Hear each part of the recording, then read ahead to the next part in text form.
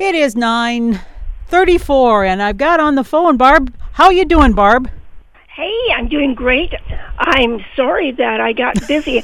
I'm doing flower arrangements for our 60th wedding anniversary. Well, Barb, I want to make sure everybody knows. Happy anniversary, 60 years, Dave and Barb. That is awesome, and I am very, very happy for you, and I think it's wonderful. It's just so joyous and so much fun. We have the kids home and our granddaughter's home, and we're just having a wonderful time, and everybody's scurrying around doing this and this and that. And I've been yesterday I went out and picked flowers, and we might as well talk about how do you prepare flowers if you're going to put them in an arrangement. And the thing is, you have to go out at least 24 hours in advance. In the early morning, you don't want to be picking flowers when it's hot out. They're stressed enough then. You want to get them in the early morning when they're rested, and bring them in. Take your water out to the garden with you, and use tepid water. And as a matter of fact, I used rainwater. I took it right out of the barrel. It was just right. And cut them at an angle, and then put them. Some of them I had room for in my refrigerator downstairs, and the other ones I put in the cool room that we have down there. So they just rested nicely in their water. And now this morning, I've got the Oasis ready, which is that wonderful flower foam, the kind that holds plants in place. Now, Barb, there are two kinds of foam. There's one for dry arrangements and there's one for wet arrangements. And I learned that from showing at the fairs and at the flower shows and things that I do. And so you make sure you get the one that's for wet if you're going to have live flowers, because otherwise the dry stuff doesn't work. Right. And the foam, it's important to note, you never put your flowers into that dry foam.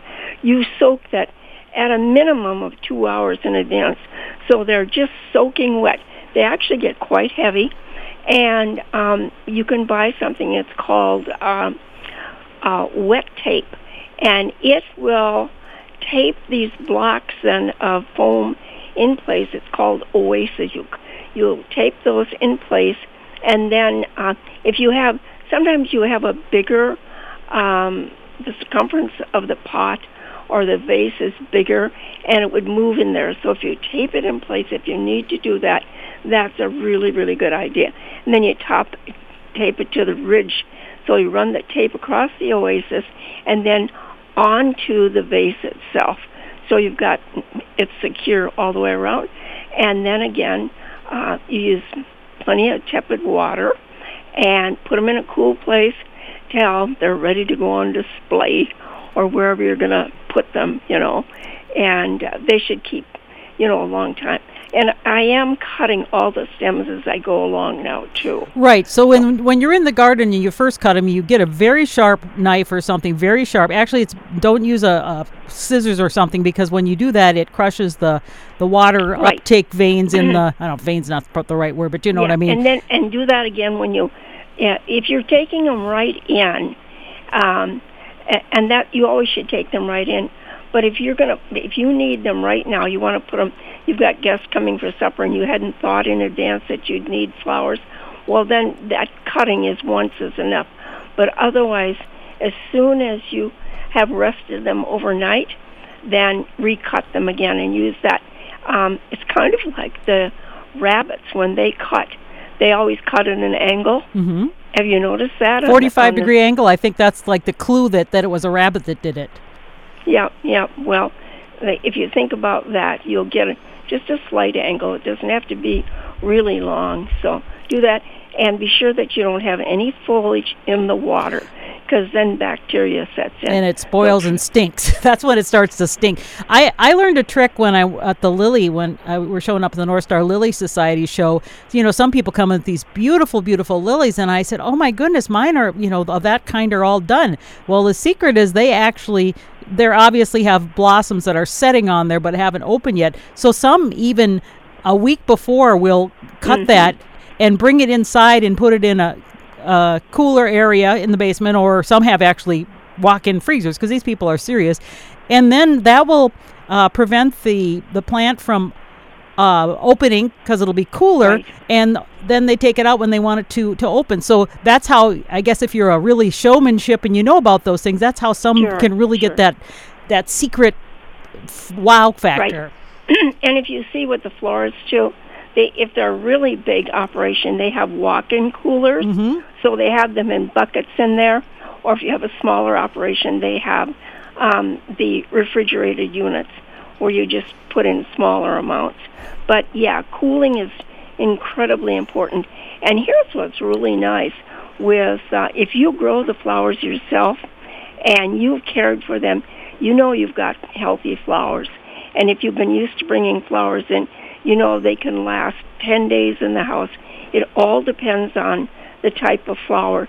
For example, the hibiscus, the big one that we love so much, that is a one-day one. So yeah, it's open for one day, and so but cut them and enjoy them and bring them in. That's the most fun. So, Barb, we have a couple of listeners who have sent us questions. So one is on the text here that I want to bring up. Sure. And it says, a question for Barb. I have an old lilac bush that is overrun by Virginia waterleaf. It's killing the lilac. How can I control it? I pull it down a couple of times a year. Last fall, I cut it back at the stem and put a brush killer on the stem. It came back more aggressive than ever before this spring. It's starting to spread to nearby shrubs. Help, what can I do to save my lilac? And I wanted to say it is a native to Minnesota, by the way. It's a native wildflower. Yeah, waterleaf is actually listed as one of the pollinator plants.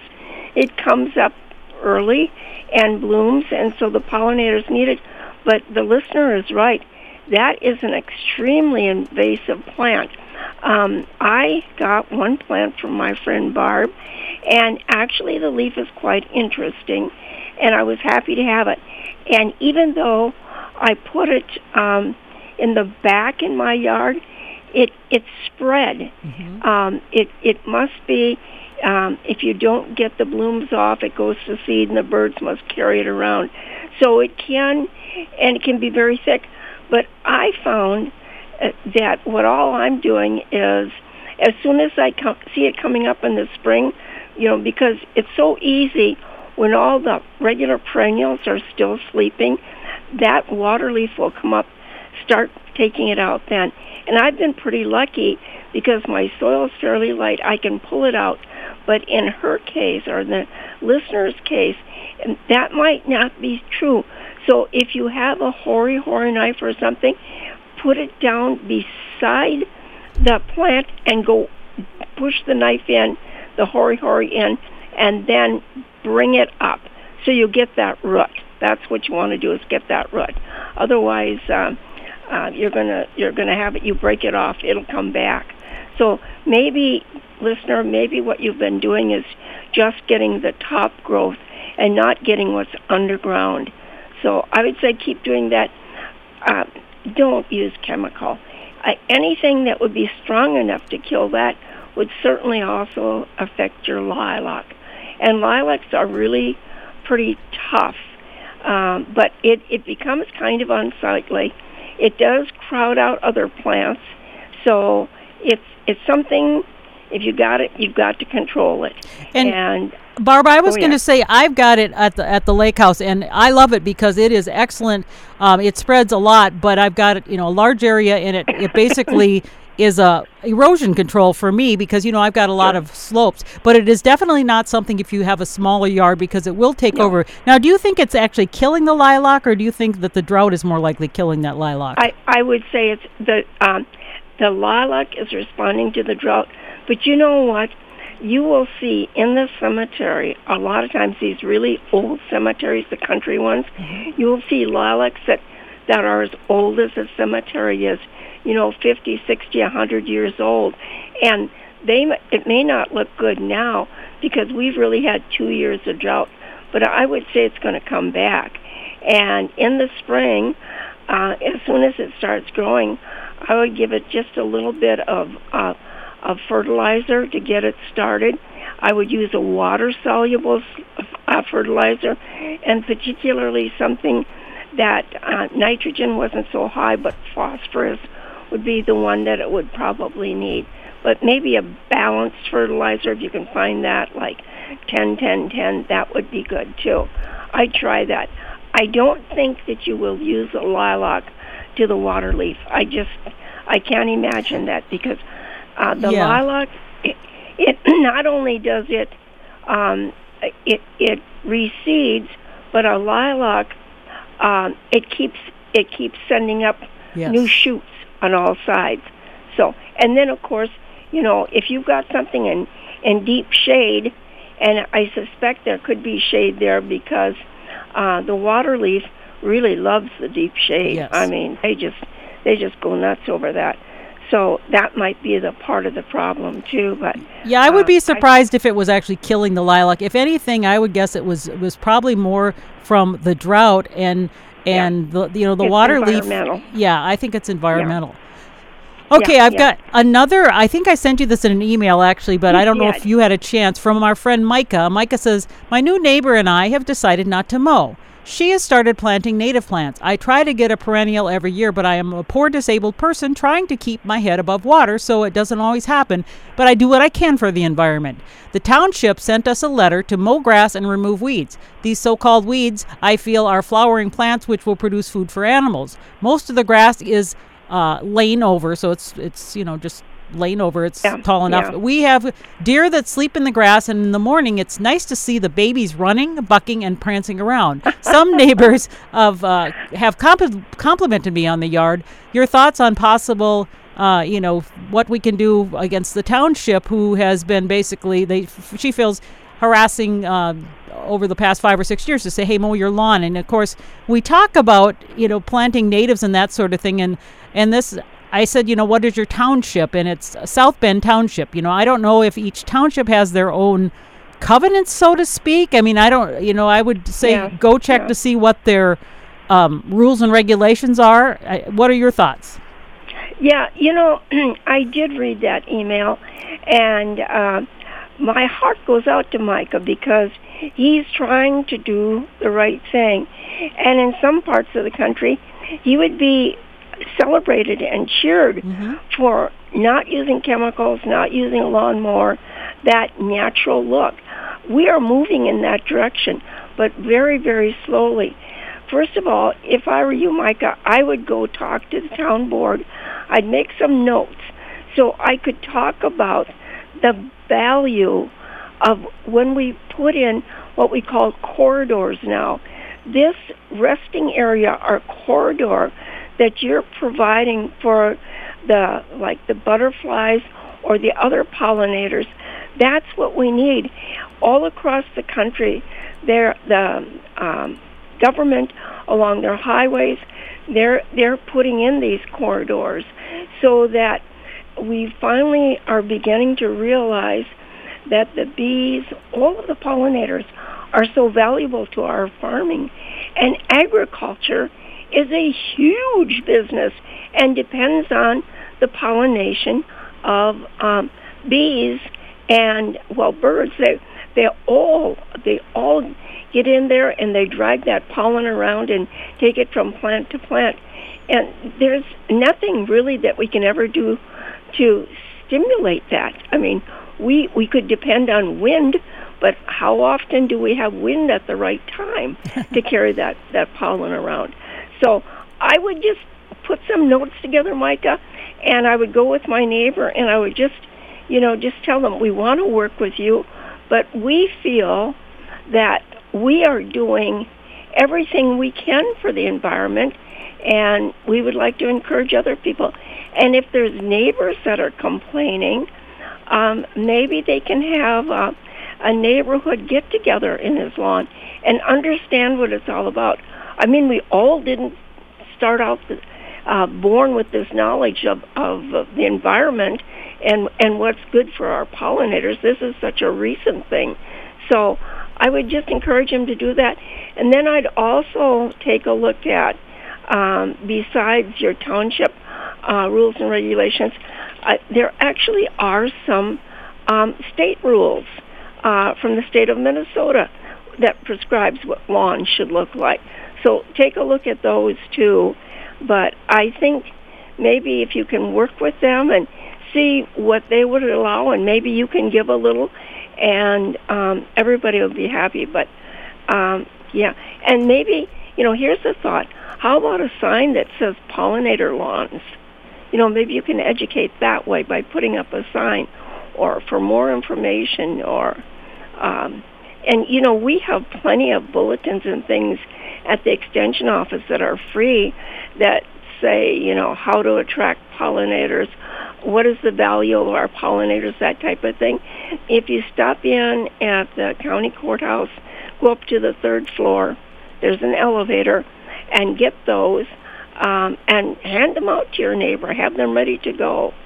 And if you have more problems, please give us a call. We just want to encourage Micah and anybody else that's trying to do something that's environmentally friendly, that really is taking a look at all of the flora and the fauna and what's best for them, and not to put chemicals down of any type. Now, Barb, this is very timely. I just got this in my email from the Minnesota Board of Water and Soil Resources. They are opening up and accepting applications for the Spring 2024 Lawns to Legumes Program, which is a cost-sharing funding available to Minnesota residents to create pollinator habitats. So they are encouraging people to create pollinator spaces. Right. And so I want to make sure people know about this, because there is a deadline, and the deadline is August 22nd, which is coming up. So I'm going to tell you a little bit about it. The 2024 Lawns to Legume Pollinator Habitat Projects applications accepted. Oh, wait, no, here it is. Applications are accepted through November 30th of this year, and applications submitted on August 22nd or later that were not previously awarded a grant will remain in consideration for spring 2024 and do not need to be resubmitted. So I know I've heard people who said, well, I've submitted several times and I haven't got it. Well, keep doing it. And I happened to be lucky and get one the first time back in 2019 when they first had this program, and I have a wonderful shoreline pollinator garden, which has helped with filtering a lot of the stuff that goes down the hill. So Lawns to Legumes helps Minnesotans put conservation on the ground in a way that works for them. And so far there are more than 3,000 residential habitat projects across all 87 Minnesota counties that have been implemented since the program launched in 2019.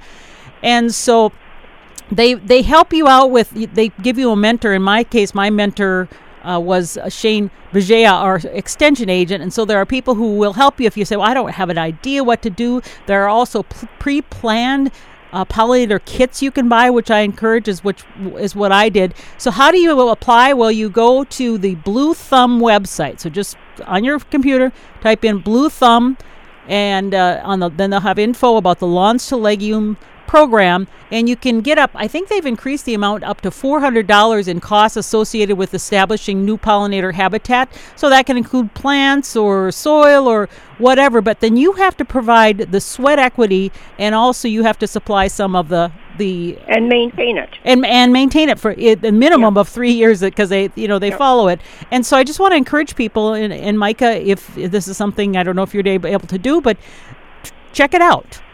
And Micah, one reason that some people are getting accepted and not, I was on the board for accepting people to go into the a reserve program here when they put on the state tax, and we took and allowed money for taking habitat that was in an area that was flooding, and what we looked at was did it have water? Did it have the habitat that animals would need, and could it and the size of it? So there were different things. If you read that, see what their requirement is, and be sure and write to that. And I'm sure that they're talking about saving habitat or preventing erosion or things like that. And there's you can tell tell them your story, what you're trying to do. And you know what? When it comes from your heart and you're talking about what you know to be true, I think they might sit up and read that. So go for it. Just don't be discouraged if you lose it the first time. We have a new neighbor in the neighborhood, and last year she wrote and she got a Lamson Legume grant, and she's gotten assistance from different places. One was from one of the nurseries in town. They were very helpful in making suggestions to her. And then Extension was very helpful, too. And as you say, Karen, they got you a mentor after you got the grant, and to help you know what to order. And so there's lots of help out there. Don't give up. If what you want to do is to be a friend to the environment, just keep working at it. But know that you're going to have to compromise somewhere along the line. Right. So, well, we are glad that there are people out there who are trying to, adhere. I have a feeling that in future years, with the way, if we keep having droughts and these strong weather events, as they call them, that more and more we're going to be encouraged not to have lawns because they just can't tolerate it. This bluegrass lawns and I'm going to this fall. I've been planting the mini clover in my yard. I'm going to reseed again this fall, and I'm going to put some a fine fescue in that's also a little grass, because we had talked about how you need something else besides just the clover in your mix for the lawn. Yeah, it helps shade it. And the other thing is, we're also seeing and reading about young children, how they're having more respiratory problems. And who is it that plays on the grass? It's children, young children, and our pets and animals, as well as pollinators and that. So we have to consider that too. Why is it that young children are showing up in the emergency rooms with respiratory problems? As a person myself who now has asthma, I have to think, how did I get by all these years? I've never used chemicals, but now all of a sudden I come down with this asthma. And I know when the neighbors surrounding me, when they have their lawn sprayed and they're using a chemical, that's when I have to go inside. I can't breathe. So, that's a big thing for the future, too. Right, absolutely. Hey, here's something else I wanted to mention that is coming up, not this week, but next, let's see, it's actually on the 19th, so that would be maybe a couple weeks ago, is a Hummingbird Hurrah, and that is a great place to see pollinators in Henderson. You've probably heard of that, Barb. Yeah. And We've been there. Oh, you have? Yes. It's mesmerizing. Yes, absolutely. August 19th, 9 a.m. to 4 p.m., the Hummingbird Hurrah. I'm sure Al Bat will talk about that, but that's in Henderson, so something to look forward to as well. And you can go there and see what kind of plants attract those pollinators and maybe mimic that on your own property. Right. Beautiful town, and it's sort of vintage. It's just has some of those old buildings. They have a malt shop, make real malts. Can you imagine? I had a real chocolate malt there that was so good. Oh my goodness! Served in one of those tall, old-fashioned malt glasses, and they bring you the container that they mixed it in, and you just dump it into your own glass. And I thought, wow, this is so much ice cream. It's not something that's served in a plastic cup, and you just get this small amount. And it tastes like it's been thickened with something rather than good ice cream. Just a malt, you have to know how to make a good malt, don't you? Absolutely. And Barb, we need to keep watering. That's another thing we'll let folks know. I know we're expecting some rain again, but it's so dry into the fall you have to keep watering, or you can lose those trees and things like that. Yes. So yes. And watch the leaves on the tree. They start turning in, trying to protect themselves too. And if you haven't watered, you better start watering. They need to go into the winter at least in fairly decent shape. If you just say, well, maybe we'll get, wet fall or something, It just doesn't seem to happen. So if they're telling you that they need water, get out there and water them.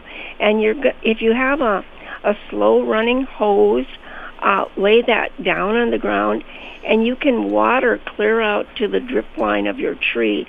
The drip line is the end of where the branches go. So if they're out 10 feet, they've got roots going out that far. Well, Barb, you have an ingenious way, and you get those 5-gallon buckets and you drill holes in the bottom, or maybe Dave does, and you fill those up, and then they slowly drain out versus if you just dump it all out, then a lot of it just drains away. So that's a way, if you drill holes in the bottom, it'll just and then you can fill those buckets up. So that's another great idea that I learned from you. And you know what's good about that, Karen? You know how much water you put down. Right. When you just lay a hose, or if you think you can just go water with a hose, that's probably the least effective way to do it, because you don't stay at it long enough. So, a 5-gallon bucket, put some holes in it, fill that up, and then after it's full, then move it to another spot under that drip line, and you'll do a really good job, and your tree will thank you for it. Well, Barb, it's great to talk to you. I know you are busy prepping for your big celebration with family for your 60th anniversary. Happy anniversary to you and Dave, and thank you. All the best. Have a great weekend. Yes, thank you so much, and let's hope we get rain. Yes, thanks, Barb. Okay. Yep, bye-bye.